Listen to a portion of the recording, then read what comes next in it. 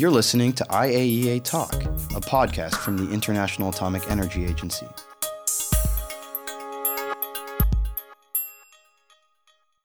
I'm Omar Youssef, and in this episode of IAEA Talk, we focus on the work of the agency in the detection and prevention of the avian flu.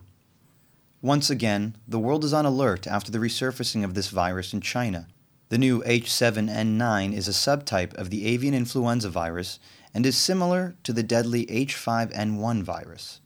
In March 2013, the H7N9 virus was detected in 4 provinces of eastern China, and to date has infected 135 people, of which 45 have already died. Until now, all the cases have been confined to China. Adam Diallo is the agency's head of the Animal Production and Health Laboratory and explains how the current virus is different from the deadly H5N1 virus. One of the differences is the H5N9 has spread very quickly from China to Europe and to Africa. And for this H7N9, in the case, it's for the time being located only in China. The second thing, the transmission is only from poultry to human. The virus is classified as low pathogenic, which means that infected birds look healthy even though they carry the H7N9 virus.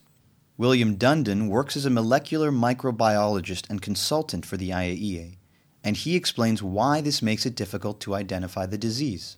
In this case, though, the H7N9 doesn't appear to cause any obvious symptoms in the birds, so this has been an issue in the sense that we can't see sick birds with H7N9, so it's difficult to avoid contact with birds in live bird markets. The Joint Division of the Food and Agricultural Organization and the IAEA conducted workshops in August and September. The objectives of the workshops is to prepare diagnosticians from member states for the possible arrival of the virus in their countries.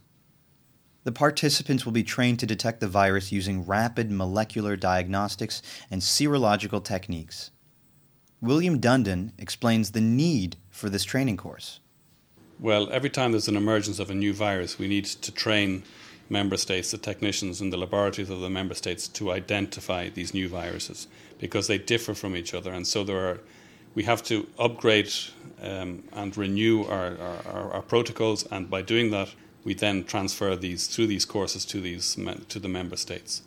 Even though the virus hasn't spread outside of China, the role of the joint FAO-IAEA division in providing technical support and technology transfer is still vital for improving early detection and reaction capabilities of member states to this new virus. Thank you for listening. To know more about the work of the IAEA, please visit us online at www.iaea.org.